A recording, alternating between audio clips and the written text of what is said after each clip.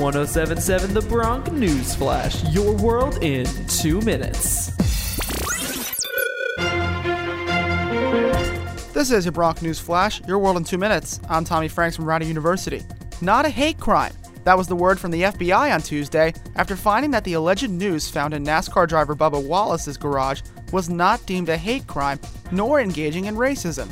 Those who agree with the FBI's findings are also skeptical of other news-looking materials in drivers' garages and suggesting the whole situation as a perpetuated hoax. Those who disagree say Wallace was a victim of racism. Well, get ready for some baseball. Major League Baseball Commissioner Robert Manfred is implementing a 60-game season on the players. The players will report to Spring Training 2.0 on July 1st, though the season won't yet start until the 23rd or 24th of July, all in empty ballparks.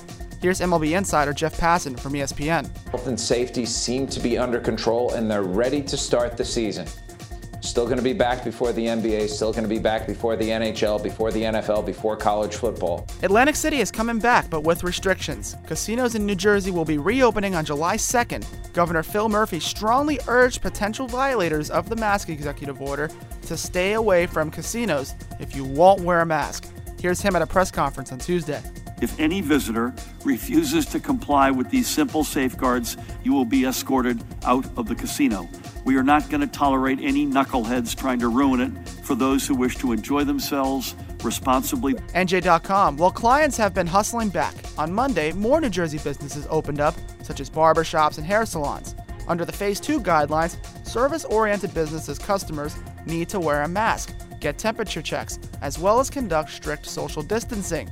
Here's what some excited and relieved customers are saying in Secaucus at a barbershop and salon.